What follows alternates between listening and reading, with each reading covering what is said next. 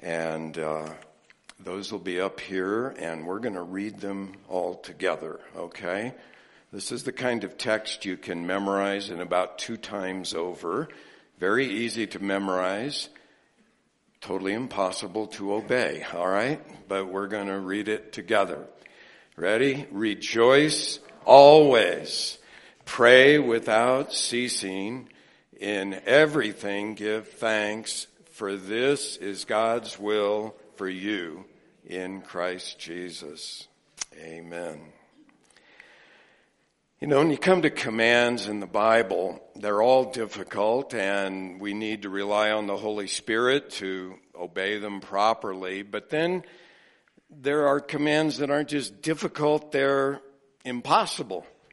Absolutely impossible. Here's one, Matthew 5:48.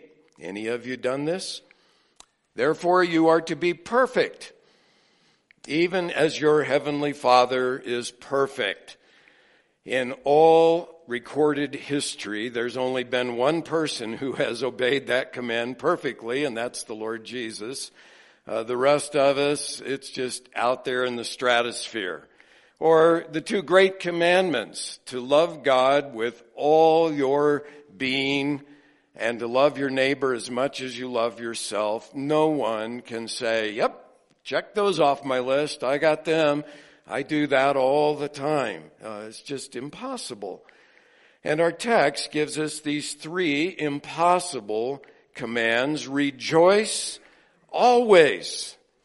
Pray without ceasing. In everything give thanks, for this is God's will for you in Christ Jesus. You know, if Paul had only said, rejoice a lot and pray often and try to be thankful, I could say, yeah, I think I can give that a shot. I'll try for those things.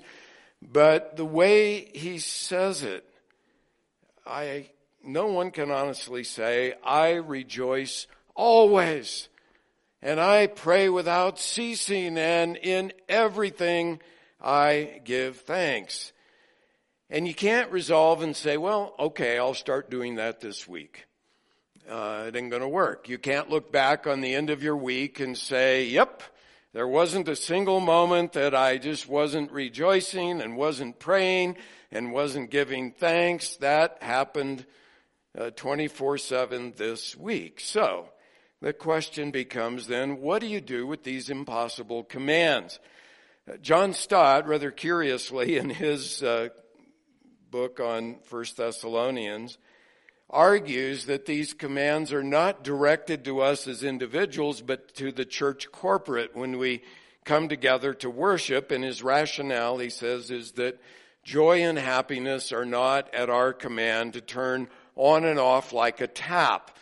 Well, as much as I respect John Stott, it seems to me there are many biblical commands to rejoice and to give thanks in the Lord, as well as to pray. And while our corporate worship should definitely be marked by rejoicing and by prayer and by thanksgiving, if we haven't been doing that all week, then it's going to fall flat when we come together. You can't just crank it on for Sunday. So I would argue that these commands are given to us individually, and then they will spill over in our corporate gatherings if we are seeking to obey them.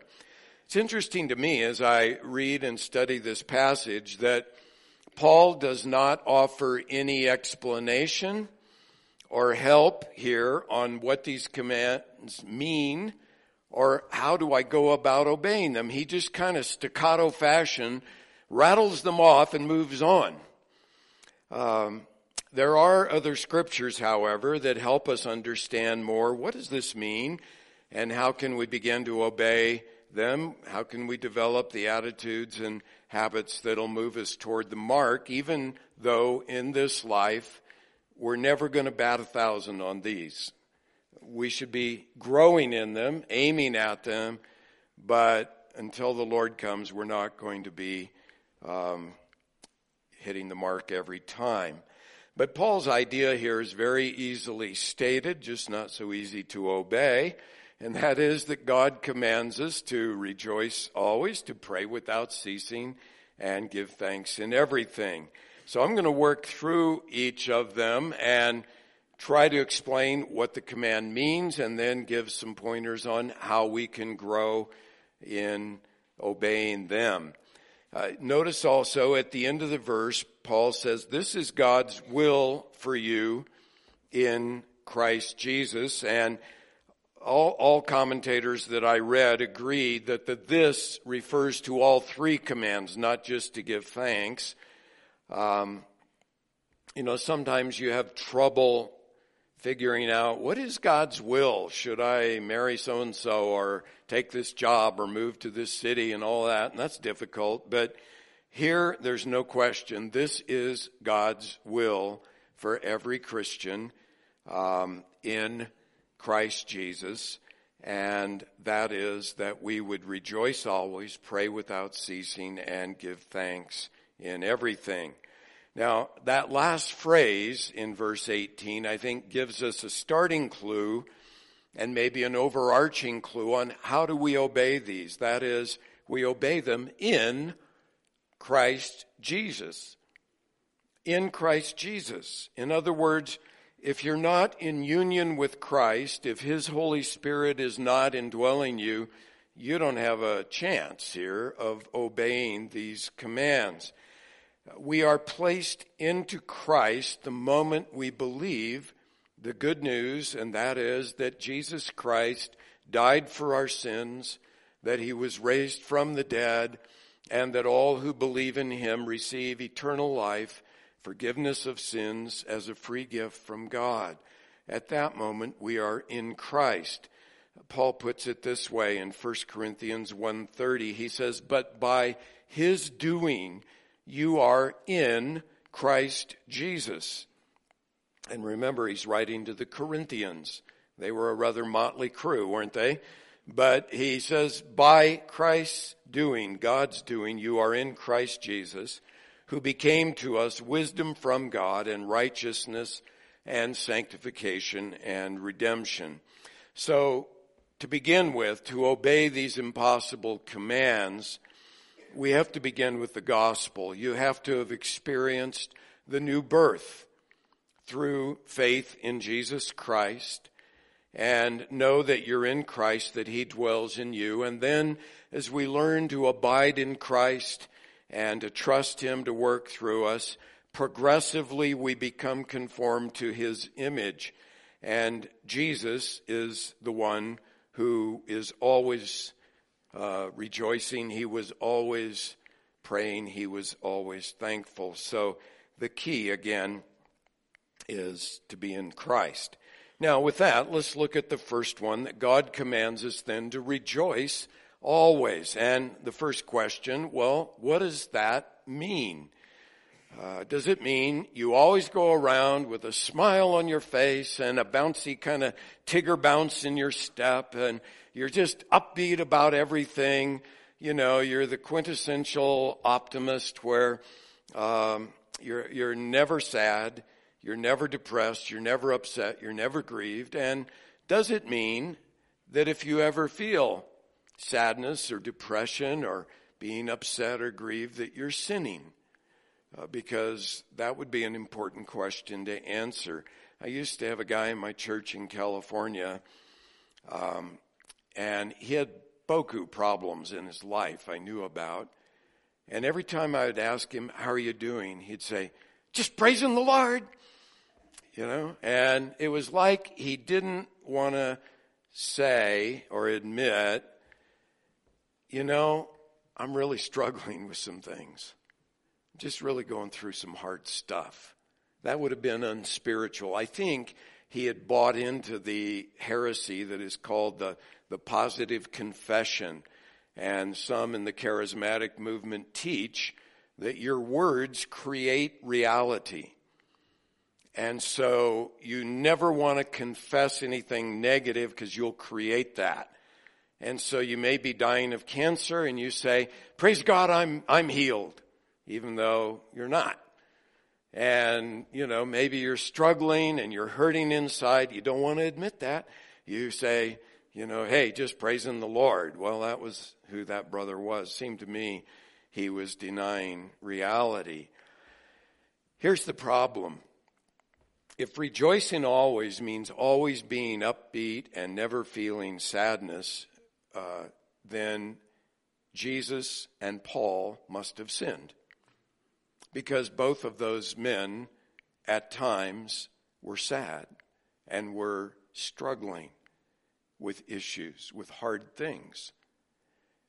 You know what the shortest verse in the Greek New Testament is? Rejoice always. You know what the shortest verse in the English New Testament is? Jesus wept. Those are not contradictory. Somehow you got to fit all those into your theology of rejoicing. And it says in Hebrews 5:7 that as Jesus faced the cross, he prayed with loud crying and tears. He wasn't upbeat at that moment. In 2 Corinthians 6:10, the Apostle Paul describes himself as always sorrowful, yet rejoicing. Always sorrowful, yet rejoicing.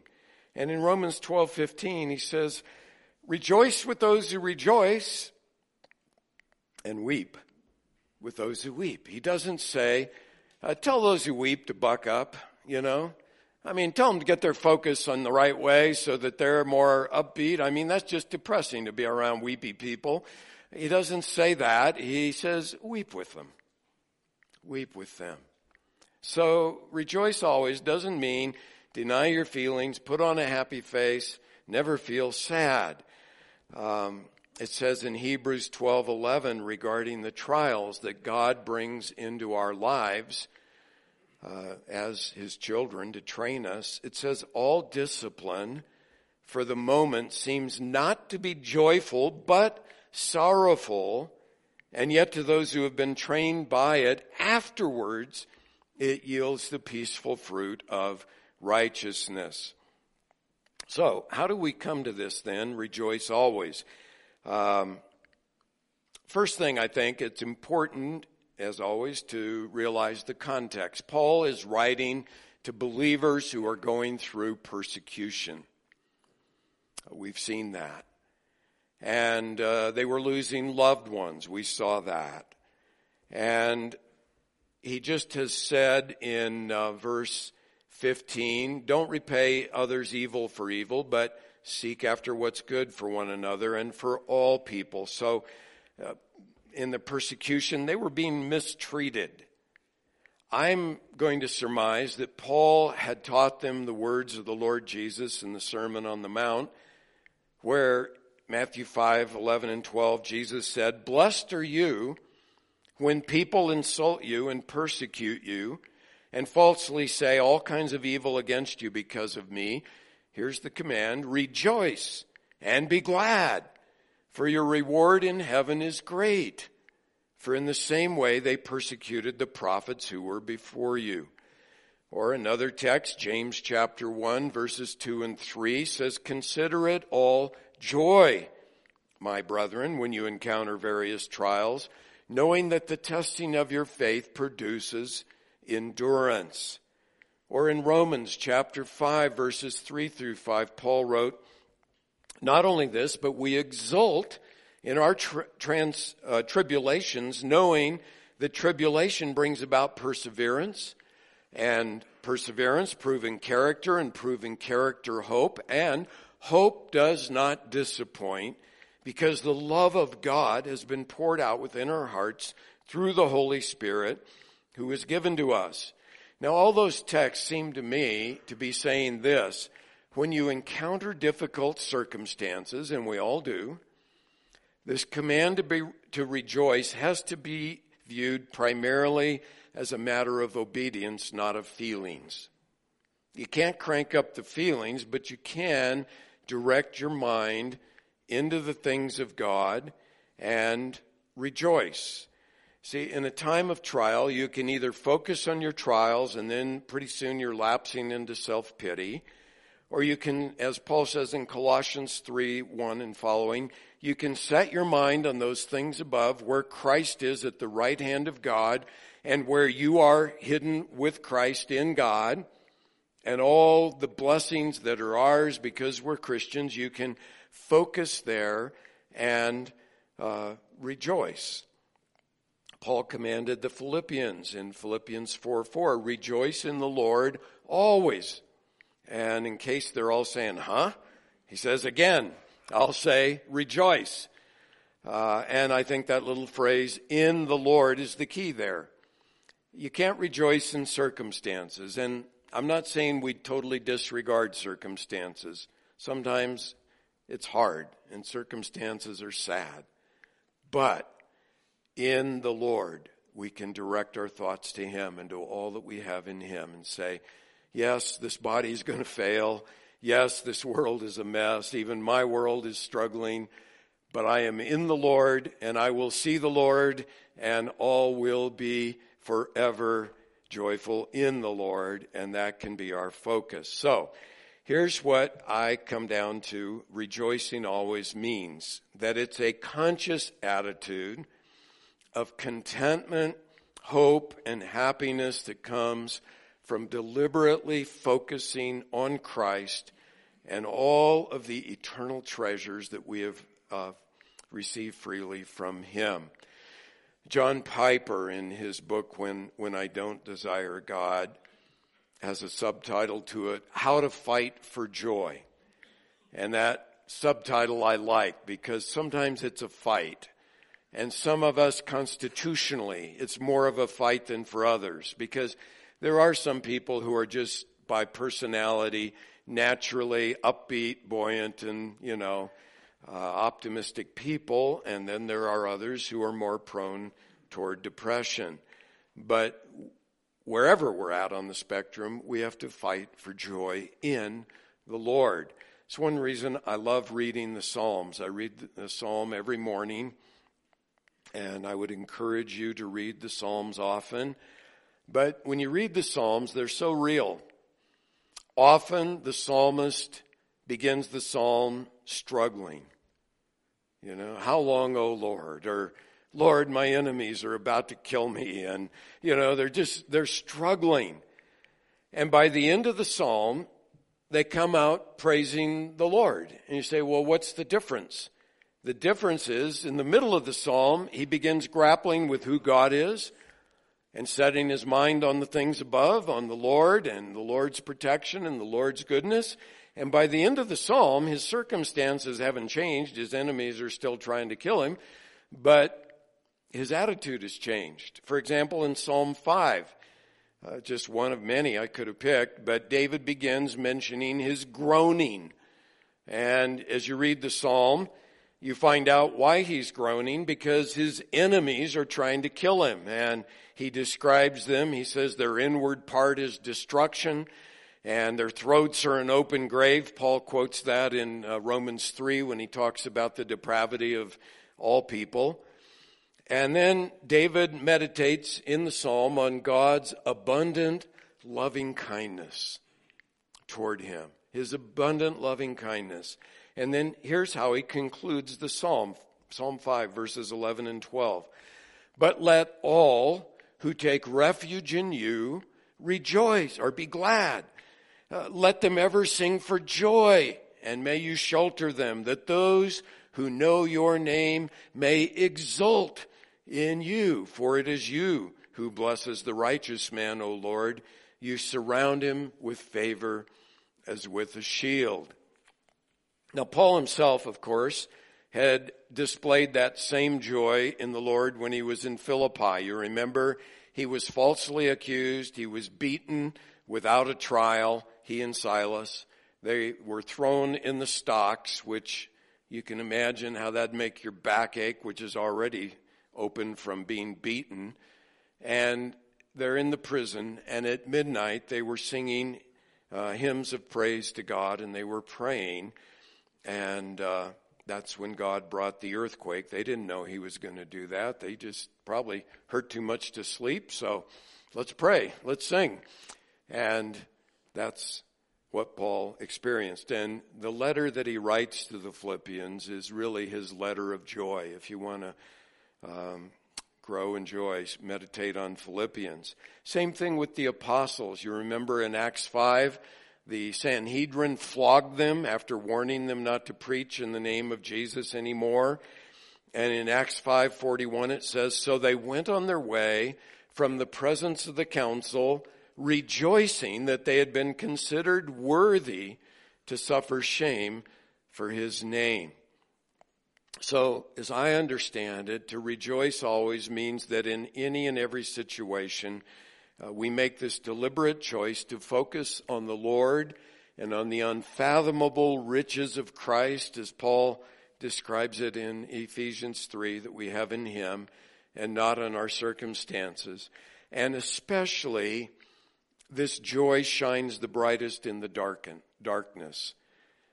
In Philippians, that letter of joy, Paul there says, if you don't grumble and you don't complain, you're going to stand out like a light in this dark world. And we all know that because the world is given to grumbling and the world is given to complaining. But Christians can say, in the Lord, I have that contentment, that undergirding joy. Leon Morris describes the first century believers this way. He says, persecution was always threatening and often actual. The believers were usually in straitened circumstances and compelled to work hard for a living. Their lot can rarely have been other than hard, but if we fasten our attention on these things, we put our emphasis in the wrong place. They thought more of their Lord than of their difficulties, more of their spiritual riches in Christ than of their poverty on earth, more of their glorious future when their Lord should come again than of their unhappy past. So, the second question is, how can we develop a habit of rejoicing always? And remember again, this is a lifelong deal, so you won't be doing it next week if you're not now, but you can make progress. First of all, focus daily on the riches that God has freely given you in Christ. It's all through the Bible. Let me just pick an example. Ephesians chapter 1, verses 3 through 14. And I don't have time to read those verses, but Paul begins by saying that we have every spiritual blessing in the heavenly places in Christ. He goes on and says how God chose you in him before the foundation of the world. He says in love, he predestined you to adoption as his child. He goes on to say how he freely bestowed his grace on you in Christ. He says in him you have redemption and the forgiveness of all your sins, lavished upon you by his grace. He goes on to say that God has made known to you the mystery of his will, that he's given you an inheritance, and he sealed you with the Holy Spirit of promise. Now, in light of that, what's your problem? See, it kind of puts everything in perspective, doesn't it? To focus on all of that and then go, okay, Lord, now I've got this little problem. But that's how the New Testament often does it. A second suggestion is walk in the Spirit, not in the flesh, because joy is the fruit of the Spirit in Galatians 5:22. What does it mean to walk in the Spirit? It means daily you yield to the Holy Spirit and you trust in him. You depend on the Spirit. And, the fruit of the Spirit is love, joy, peace, and so on. If you've ever noticed, I planted an apple tree in my backyard about 5 years ago, and this summer I got 3 apples.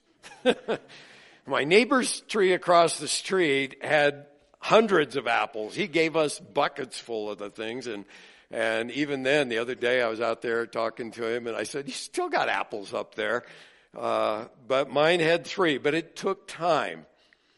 And that's the point. It takes time to grow spiritual fruit. So don't get discouraged if it's not happening tomorrow. But the promise of Scripture is if you walk consistently in the Spirit, the fruit of the Spirit will be growing in your life. And then third suggestion is sing. If you're like me, you say, I can't sing. I can't carry a tune in a bucket. But I found if you're feeling down, get out a hymn book, or if you don't know the old hymns, you can find them online, or you can put on some music on your device, whatever, with your little gizmos in your ear, and sing along. Sing along. And that's just one way you can implement the first strategy. That is, you focus on your riches in Christ, because a lot of the great hymns and songs talk about all that we are and all that we have in Christ. And I haven't verified this. I wish somebody would go to the trouble of doing it.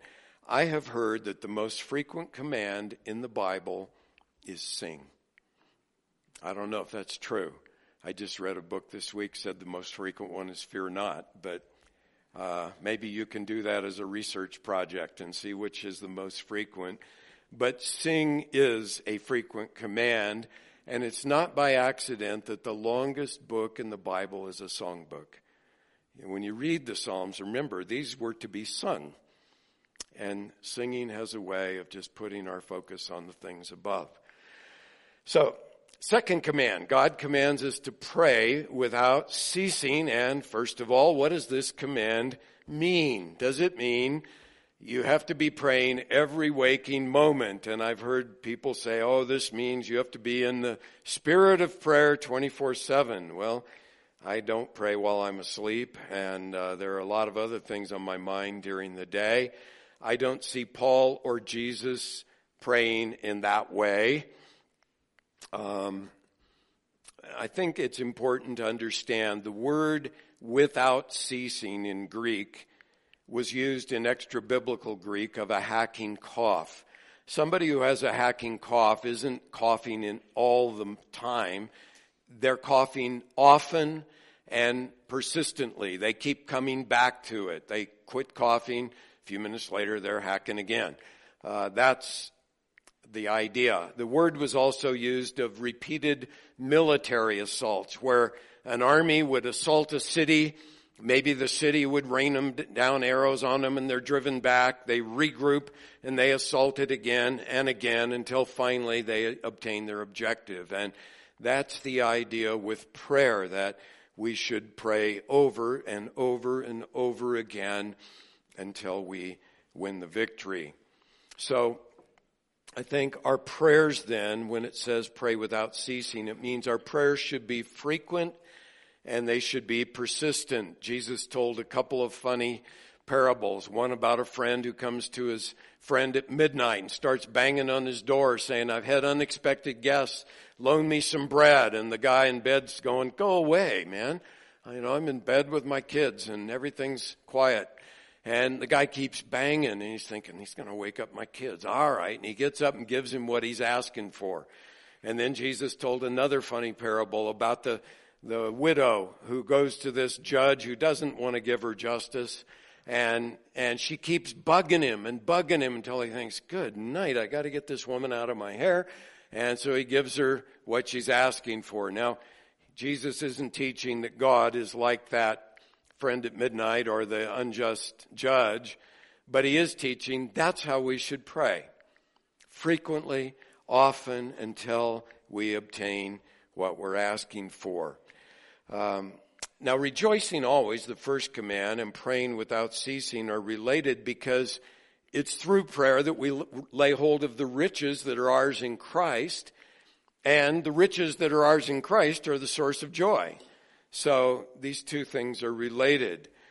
In Romans chapter 8, wonderful chapter again, we see how laying hold of our riches in Christ brings joy. Paul writes this, Romans 8:31 and 32.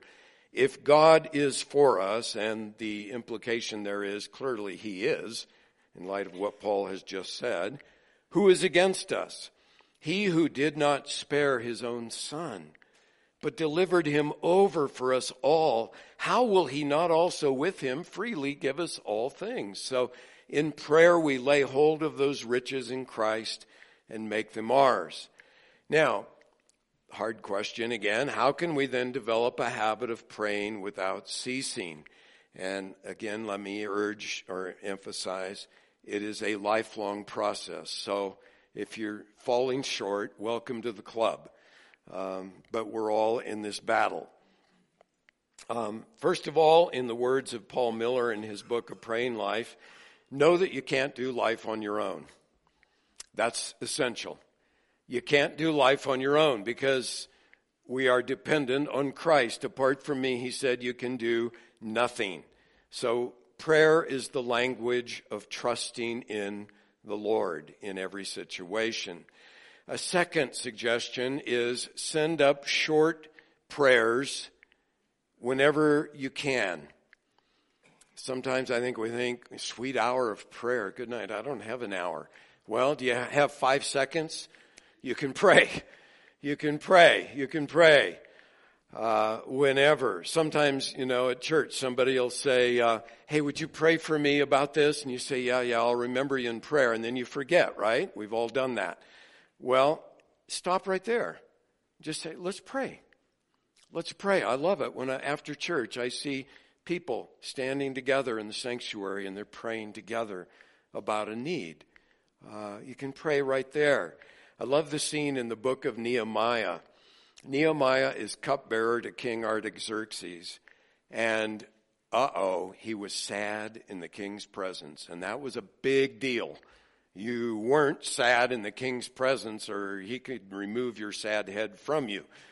And so Nehemiah's a little worried and the king says, why are you sad in my presence? And Nehemiah says, well, how can I be joyful when my city, Jerusalem, is desolate and destroyed?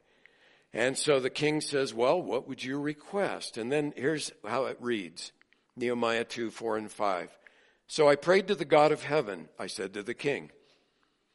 Now, I don't think Nehemiah said, excuse me, king, I need to get away for a few minutes of prayer and then I'll let you know. I think Nehemiah shot up a prayer and said, oh God, help, here goes. And he said to the king, and I love that. That's just how we can do in any and every situation. I don't think he prayed out loud. It was just, Lord, here goes. And the king granted him favor and he went over and rebuilt the walls. A third suggestion, just spend time every morning, make it a discipline to be in God's word and in prayer.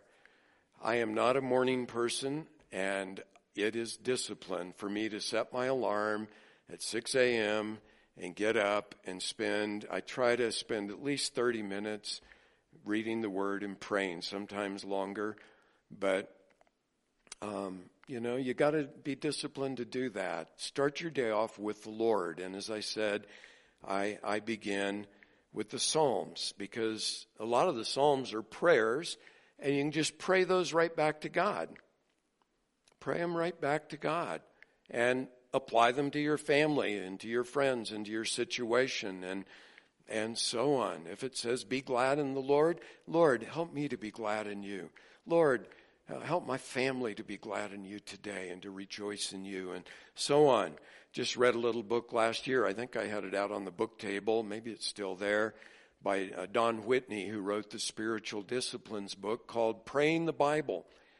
And he encourages you wherever in the Bible you're at and there's a prayer thing or something you can turn into prayer, just turn it back to the Lord in prayer.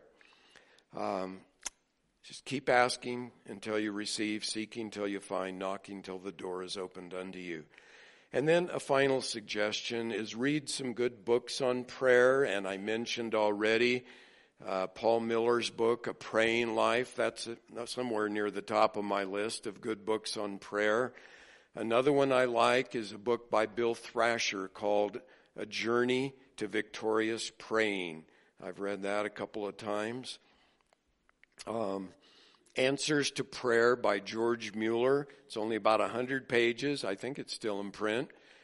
It shows you from his journal how he prayed and God answered, and it encourages you to be in prayer. And then the longer book, George Mueller of Bristol by A.T. Pierson, excellent, just to read about that great man of prayer. And then, this is an unlikely source, but in Calvin's Institutes, he has 70 pages on prayer, and it is rich. And I put together a few highlights from that and from George Mueller, and you can find them on our church website. If you go on and poke around and type in George Mueller or John Calvin, you should go to the resource on insights on prayer from George Mueller and John Calvin. And it's just a one-page bullet point thing of here are some points to remember when you pray. So, rejoice always, pray without ceasing. The last one to consider is that God commands us to give thanks in everything. What does that mean? Well, it means what it says. And that is, in every situation, we are to give thanks to our sovereign and good God and Savior.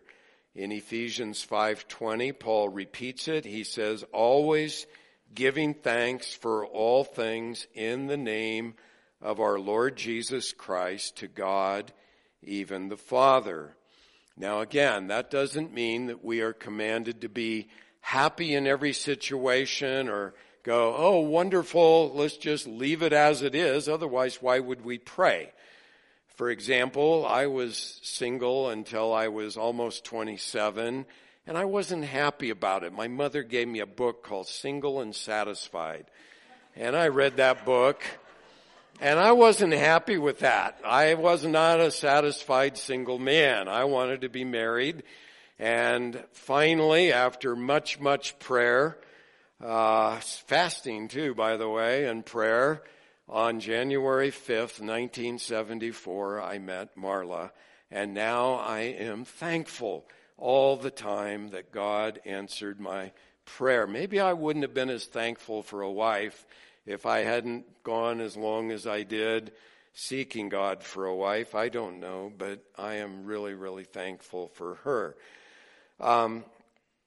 Also, I don't think this command means we have to feel thankful before we give thanks. In hard trials, you're not going to feel thankful. Let's just be honest. I think that's where faith kicks in, and we have to say this, Lord, I believe that you are good, and I believe that you are sovereign, and I don't understand what you're doing in this situation, and Lord, it really hurts. But Lord, I'm going to trust you that you're going to work it together for good, because you promised that. And so by faith, you rest on God's promise, and you can give thanks to him and submit to him, even though at the moment you're crying, you're hurting, it's difficult, but you rest in God. And so like rejoicing always, I don't think this is a matter of feelings. I think it's a matter of choice to say, Lord, you command this, I will obey it. Now, how can we develop this habit in every situation of being thankful to God? First, and I think most importantly, deepen your understanding of God's sovereignty and of his goodness. And you have to hold those two together. God is sovereign and God is good. I just finished Genesis. I'm now reading about the plagues in Exodus in my morning time. But that story of Joseph is so beautiful. I just get choked up every time I read that story. You remember the situation. His brothers sold him into slavery. They would have killed him, but right at that moment, providentially, a band of merchants comes along. And the brothers go, hey, why kill him? We won't make anything. We can make a buck by selling him. So they sell him into slavery in Egypt. He goes down to a foreign culture. He's a teenager probably. Foreign culture, doesn't speak their language. He's sold into slavery to Potiphar. You know how he resisted the advances of Potiphar's wife who tried to seduce him. He gets thrown into prison. he obeys God and he gets more suffering. He begs the cupbearer who's getting released from prison, when you go to Pharaoh, remember me, would you please? Because I'm here unjustly. I shouldn't be here. Cupbearer says, sure thing, man, you got it. And he promptly forgets. And you know how long Joseph, after that, stayed in prison? 2 full years. 2 years not seeing the sun. 2 years in a damp, dark dungeon with chains on. And then, finally, he interprets Pharaoh's dream, and he's elevated to the second most powerful position in the country. Now, of course, he didn't know the end of the story at the beginning, and you have to understand that. He's just trusting God through all of that. How do we know that? Well, later, he is reconciled to his brothers, and he gets to see his aged father, Jacob, again before Jacob dies, which he had never thought he would see. But then Jacob passes away, and his brothers get a little nervous, and they're thinking, uh-oh, now revenge is going to happen. He's been nice to us because of Dad, but Dad's gone. Now we're going to get it. He's going to pay us back. And they go to him and beg him to be nice, and it says Joseph wept. And he said, am I in the place of God? So he didn't take revenge, as verse 15 instructs us not to do. And then he makes a statement that reveals his theological perspective that has carried him through all these years. Here's Genesis 50, verse 20. As for you, you meant evil against me, but God meant it for good, in order to bring about this present result to preserve many people alive. So Joseph saw God as good, and God was sovereign even over evil. And that's kind of the Romans 8:28 of the Old Testament. God is good. God is sovereign. Secondly, I think thankfulness will be our habit when trust in God is our habit, because thankfulness and trust are really bound together. If you're trusting God, you're thankful. If you're not thankful, you're not trusting God. And I think we see that with the children of Israel in the Old Testament. God delivers them from slavery in Egypt after the 10 miraculous plagues that he brought on Egypt and spared Israel. He marches them down to the Red Sea. Pharaoh and his army are coming after them. God opens the sea. They march through safely. Pharaoh comes in after, and the sea closes over Pharaoh and his army, and Israel is delivered. Well, after all of that, you would think they would be trusting in God. And it says they went 3 days into the wilderness, and they found no water. Isn't that just an opportunity to say, God, you just did all these miracles for us. How are you going to provide water? But instead, they grumble and they complain.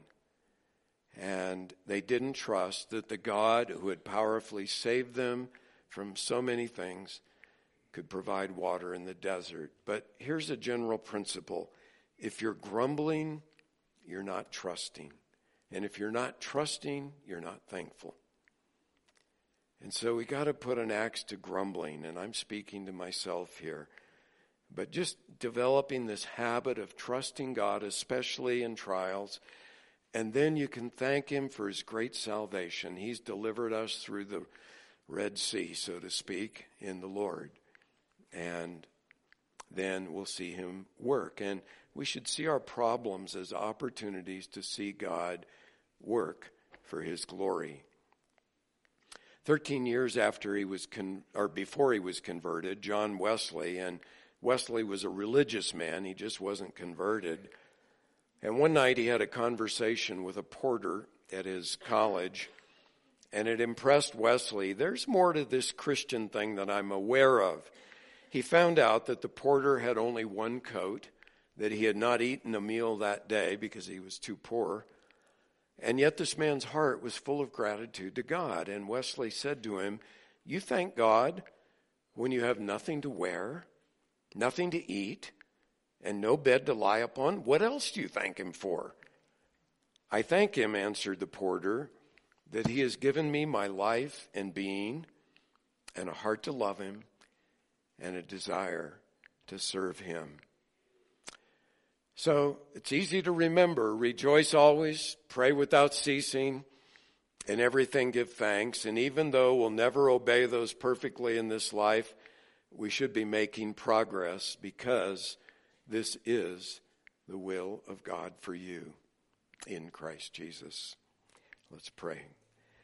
Dear Father, you know how far short we all fall in these impossible commands, but we want to reflect Jesus to this hurting and lost world, and we can't do it if we're forever grieving and sad, and if we're not trusting you in prayer, and if we're not thanking you, even in trials. And so I ask that you would help me and my brothers and sisters to grow in that.